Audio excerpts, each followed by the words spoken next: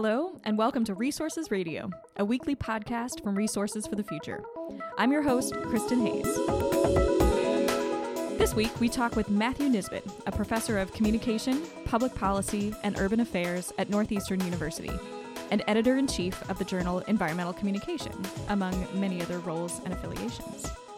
We'll be discussing some of Matt's latest research around effective climate communications and about the role of philanthropy in moving forward climate strategy and policy. Stay with us.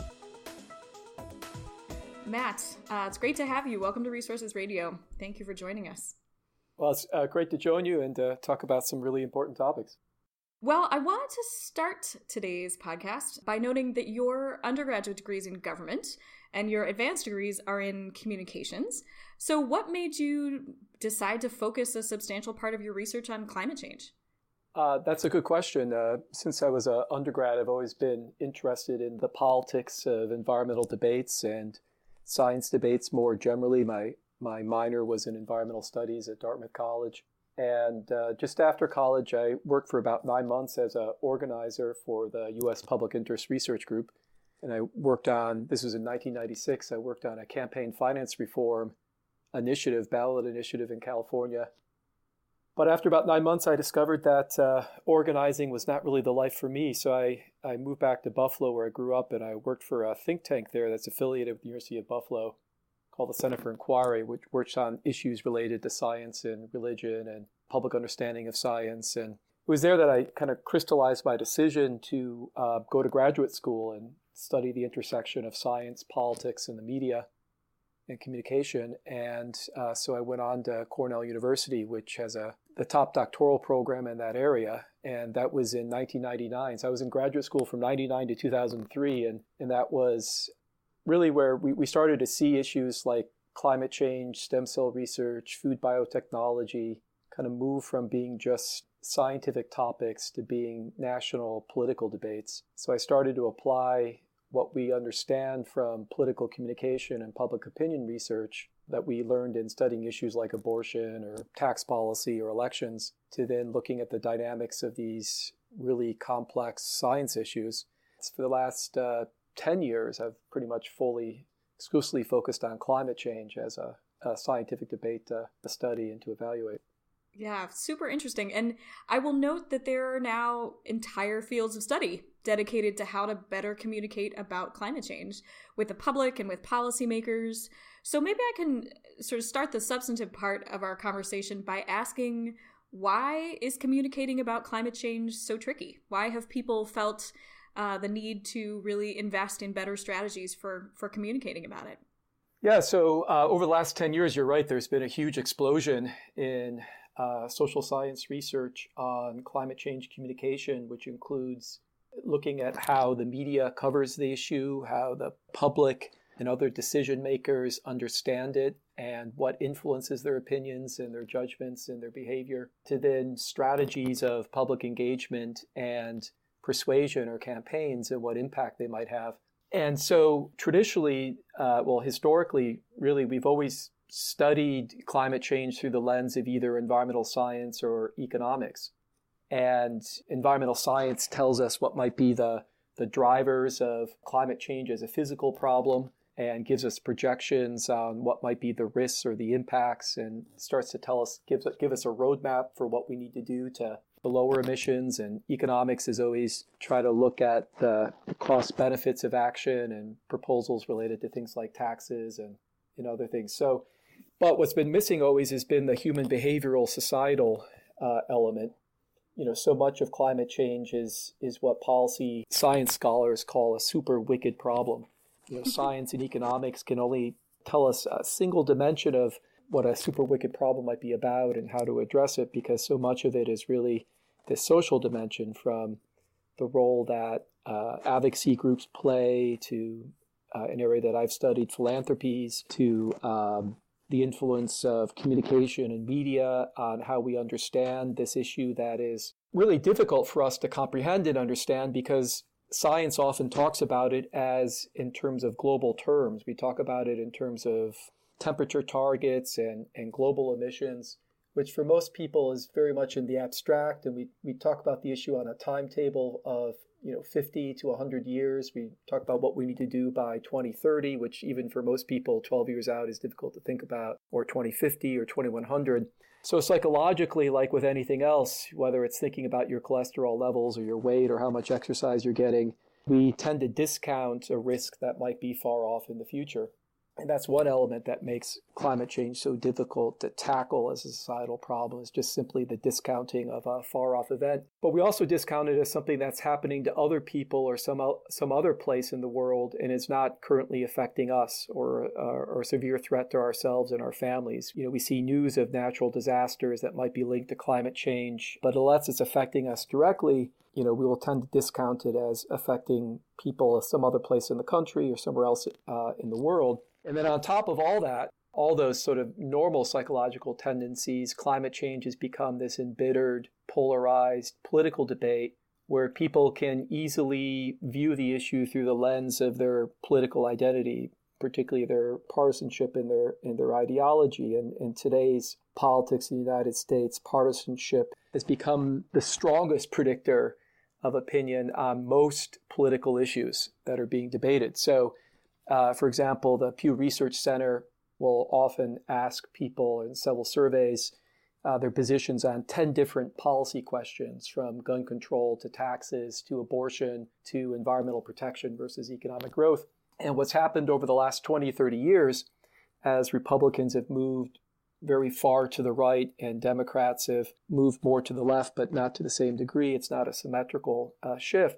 Democrats and Republicans among the public have also moved to the right, to the left. So there's been an alignment between partisanship and ideology, so that most Republicans, strong identifying Republicans, are incredibly consistent in thinking about social and policy and environmental issues in a consistently conservative direction. And most Democrats increasingly think about these issues in a consistently liberal direction. And so the reason is that apart from all this just normal sort of psychological distancing of the issue and discounting, climate change, because it forces us to consider immense structural changes to our economy, to thinking about the role of the government, potentially our lifestyle, definitely our lifestyle, it maps onto these underlying differences in worldviews we have about the role of the government versus the economy, individualism, emphasizing individualism over the welfare of the community. So climate change itself, people read into its complexity a lot of their own hopes and desires and their beliefs about what is a good society. And those are then influences how technologies and policies are perceived in these political debates. Yeah, I mean, I think you've listed a number of reasons why this is such a challenging topic on which to communicate, and perhaps particularly in the sort of day and age in which we find ourselves now. So I want to ask you a little bit about perceived solutions that you have in the realm of climate communications, and one in particular that you and your co-authors, Melinda Weathers and Edward Maybach, you guys have written that climate change public engagement efforts have historically focused, exactly as you noted, on the environmental dimensions of the threat, but that messages focused on the public health impacts may have the potential to engage a wider range of people. Can you say a little bit more about that research that you've done with your colleagues and perhaps how you see those two sets of messages being different or complementary? The general concept of framing is that with a complex issue like climate change, there's multiple dimensions to it. And by emphasizing one dimension of the issue over others, you start to create sometimes a slightly or dramatically different storyline about the issue, why it matters, who is impacted or who is involved, who is responsible, and what should be done. So the traditional story about climate change, the traditional frame of reference, the still dominant frame of reference today, is that climate change is a environmental and pollution problem, and if we act on climate change through a variety of policies, we will achieve significant environmental benefits. But what historically has been left out of that conversation and the focus on the environment and species and ecosystems are humans. And the discourse around climate change over the last 10 years has definitely started to focus more and more on human impacts. But the environmental frame tends to mobilize people already concerned about climate change. But once you start to talk about climate change, if you shift the frame of reference to an equally scientifically valid dimension of the problem, which is that climate change is a major public health threat, and that if we act on climate change, there will be many benefits to public health and public safety, you start to expand the scope of relevance of the issue to segments of the public who maybe have never really considered climate change personally relevant to them. They thought about it in terms of impacting Arctic regions, in terms of melting ice. They might have think about it symbolically in terms of polar bears or other symbolic species, but they haven't really ever thought about it as something that's proximate to them, actually affecting their communities right now, people they care about, and having a human face on it. And so when we've done a series of studies, and there's other studies that have shown this, is that when you switch that frame of reference in carefully designed experiments that are embedded in nationally represented surveys, when people read a statement like a short news article about climate change where it's framed as a public health problem and the actions or a variety of mitigation and adaptation related actions off of them at the local level, but also at the national level, and if we take those actions, they lead to a whole set of public health benefits like cleaner air and water, more walkable communities, protection against extreme heat, protection against extreme rainfall and storms, that people who might be ambivalent about the issue or disengaged in answering questions after reading that frame of reference, their levels of engagement and also their emotional reaction of hope, which is very important, hope that actually something can be done about the problem, their positive emotional reaction increases. And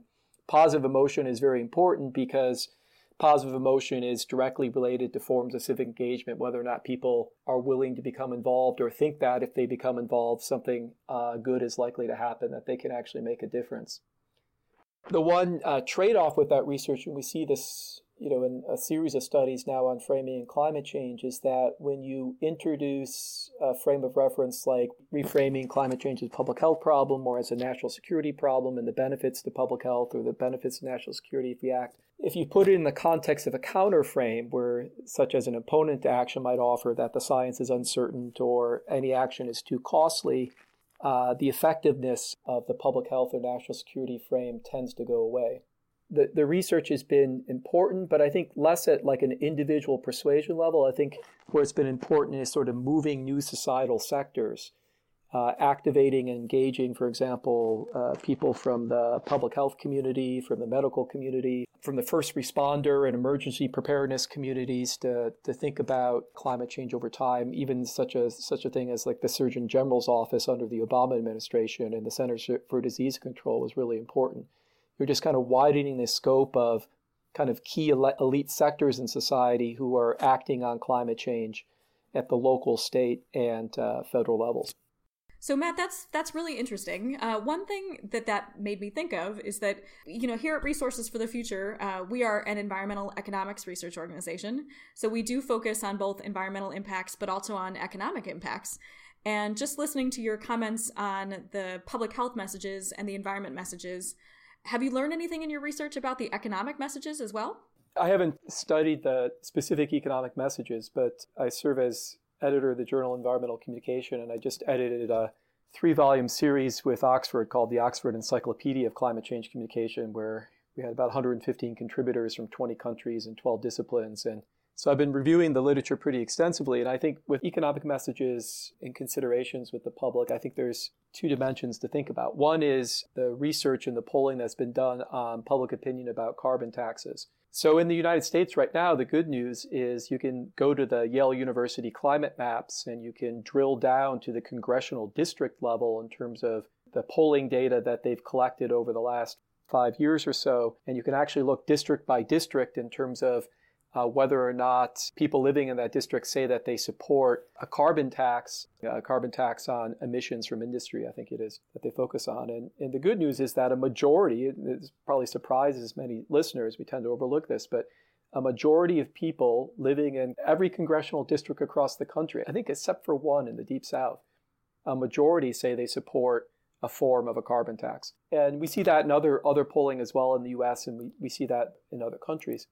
The problem is, and there's a good review article of this by a political scientist in Canada in the Oxford series that I edited. The problem is once you start to pose questions to the public about support for a carbon tax in the context also of mentioning potentially the rise in cost in terms of energy bills, for example, or the average household cost, much of the support for a carbon tax goes away. So again, you have this counter messaging problem. And I think this is what happened in the Washington state ballot initiative fight, where it seemed early on in the polling that voters in Washington state were going to approve the recent ballot initiative proposal for a carbon tax in the state. And then the fossil fuel industry, along with other opponents, spent a lot of money to counter message. And once you counter message around a carbon tax with talking about costs and also the fairness of the tax, who is the revenue going to, it becomes very difficult to maintain public support under those conditions. It's also the same reason why it's difficult to pass gasoline tax updates in even states like Massachusetts. We had one here fail in 2014.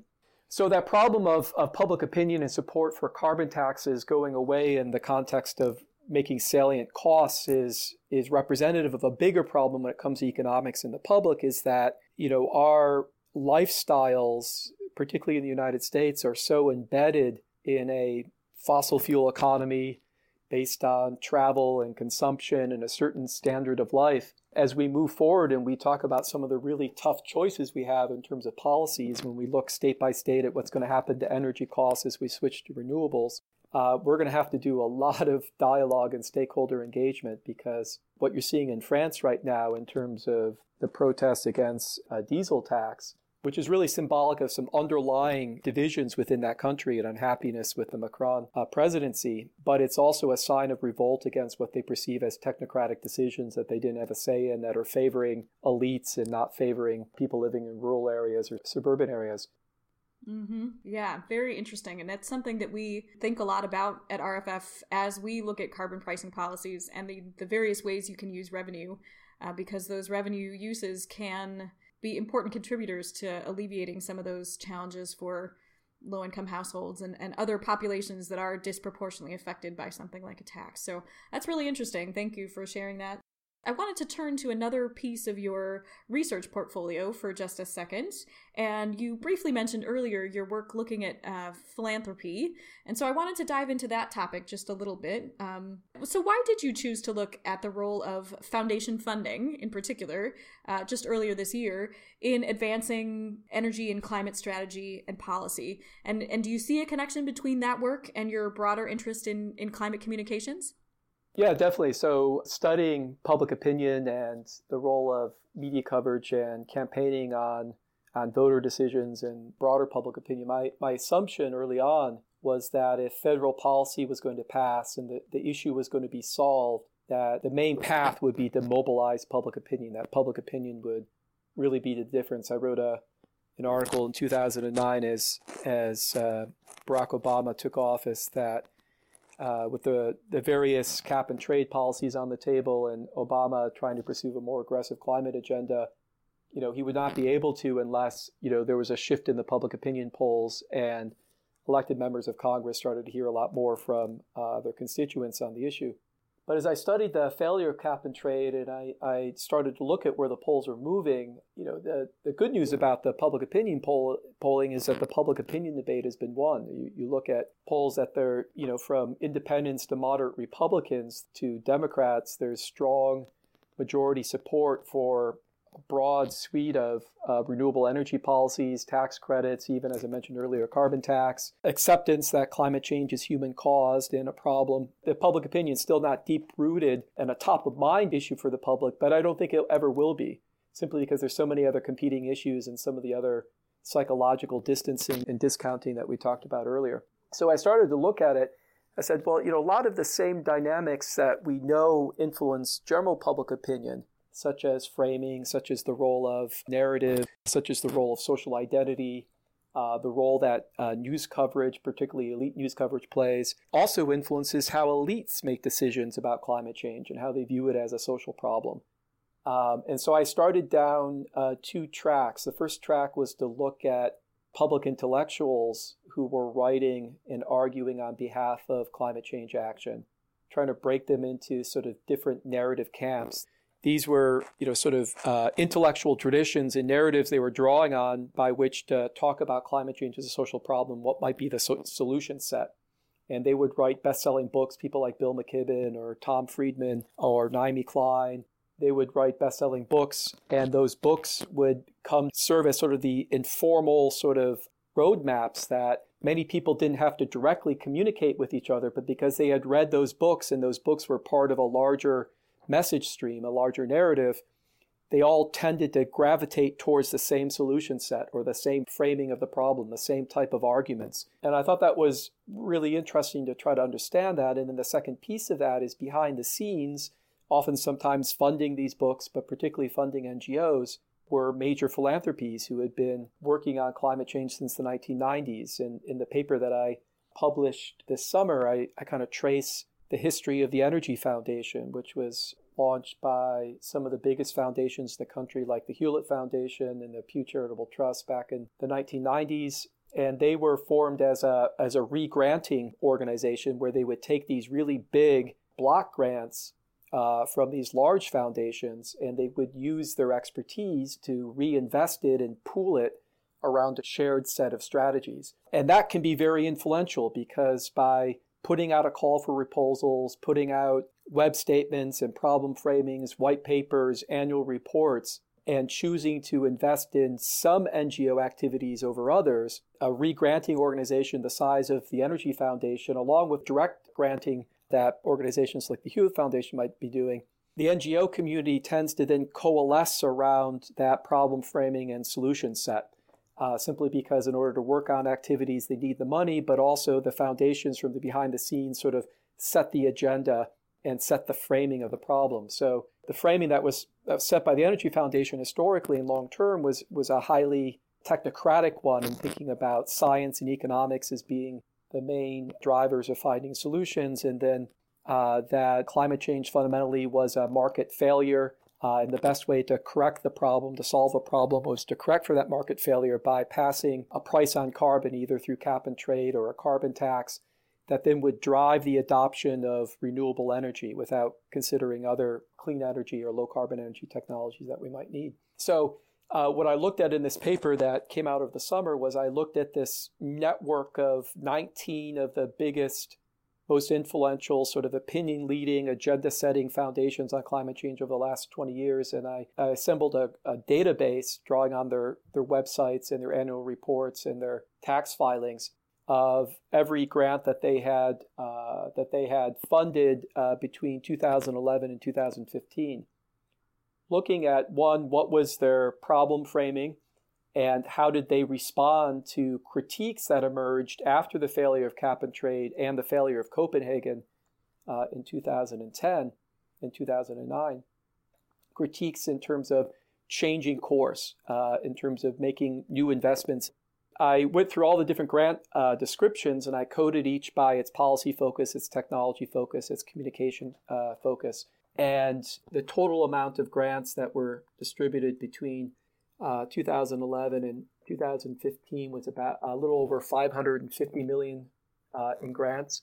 And what's interesting is that the major foundations did in part respond to critiques after cap and trade, but responded selectively in that they poured a lot more money into public mobilization than they had previously. So they, out of the $556 million that they distributed, they put nearly 30% or $150 million into mobilizing the public on behalf of climate change, renewable energy, or against the fossil fuel industry, whether it's fracking or the fossil fuel industry generally.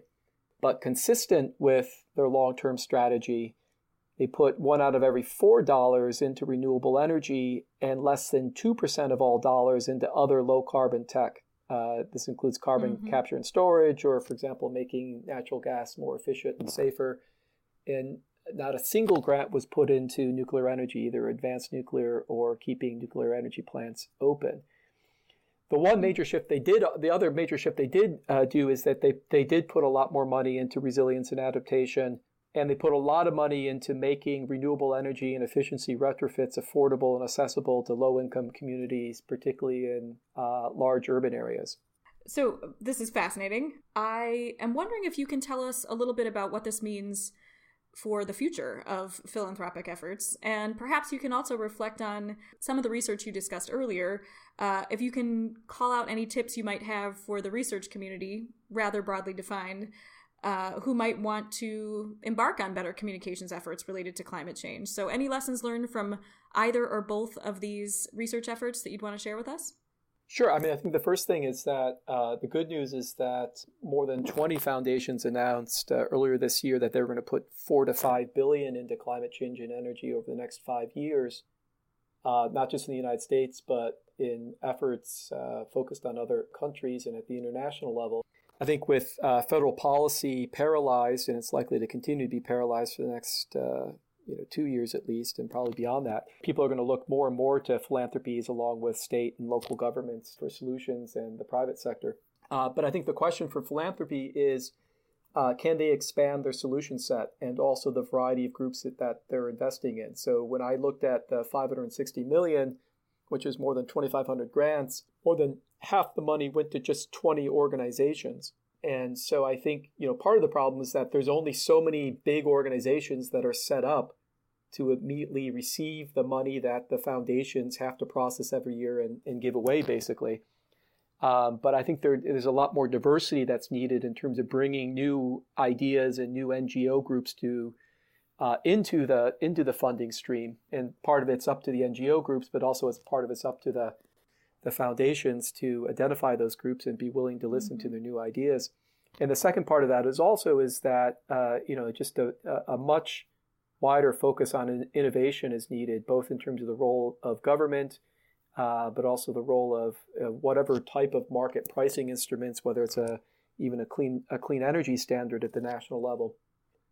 So I think that's important. And then second, on communication, I think things are so polarized at the national level now that it becomes easy to fall into kind of a binary thinking about good guys and bad guys and enemies and allies. But we need to create spaces for critical self-reflection. The reason that we've tended to have a lot of groupthink and sort of path dependency in the strategies we pursued on climate change and sort of narrow ideas about technology is that we've often closed off alternative ideas by immediately attacking them as not part of our tribe. And I think that's really problematic. So I think trying to really listen and have dialogue and to invest in the forums that are bringing people together from the center left, from the far left, and from the center right, to develop human relationships with each other in the process of trading ideas in a way that is civil and open, and at the same time leaves open the capacity to disagree. We've sort of lost our ability to disagree with each other politically. We don't know what that looks like anymore. And the only way we make good decisions, the social science literature on this is really clear. There's a professor at Stanford University that just has a book out now called In Defense of Troublemakers. But across every context, from individual decisions to group decisions to business decisions, under conditions where we don't encounter ideas that are challenging and we don't engage with people who fundamentally disagree with us, we tend to make really bad decisions. And the conditions where we make good decisions is where we're encountering rival ideas. Even if those ideas prove to be wrong, we make better decisions under conditions where we're engaging with different ideas. And the problem is that sort of our news media system and social media plays a huge role in this. Social media has been really destructive to the climate community, in my opinion. That we really need to try to get off of Twitter and get off of Facebook and get off of start blogs talking to each other again. Start talking to each other again, and also reward the really good journalism that's out there that's taking sort of a big idea look.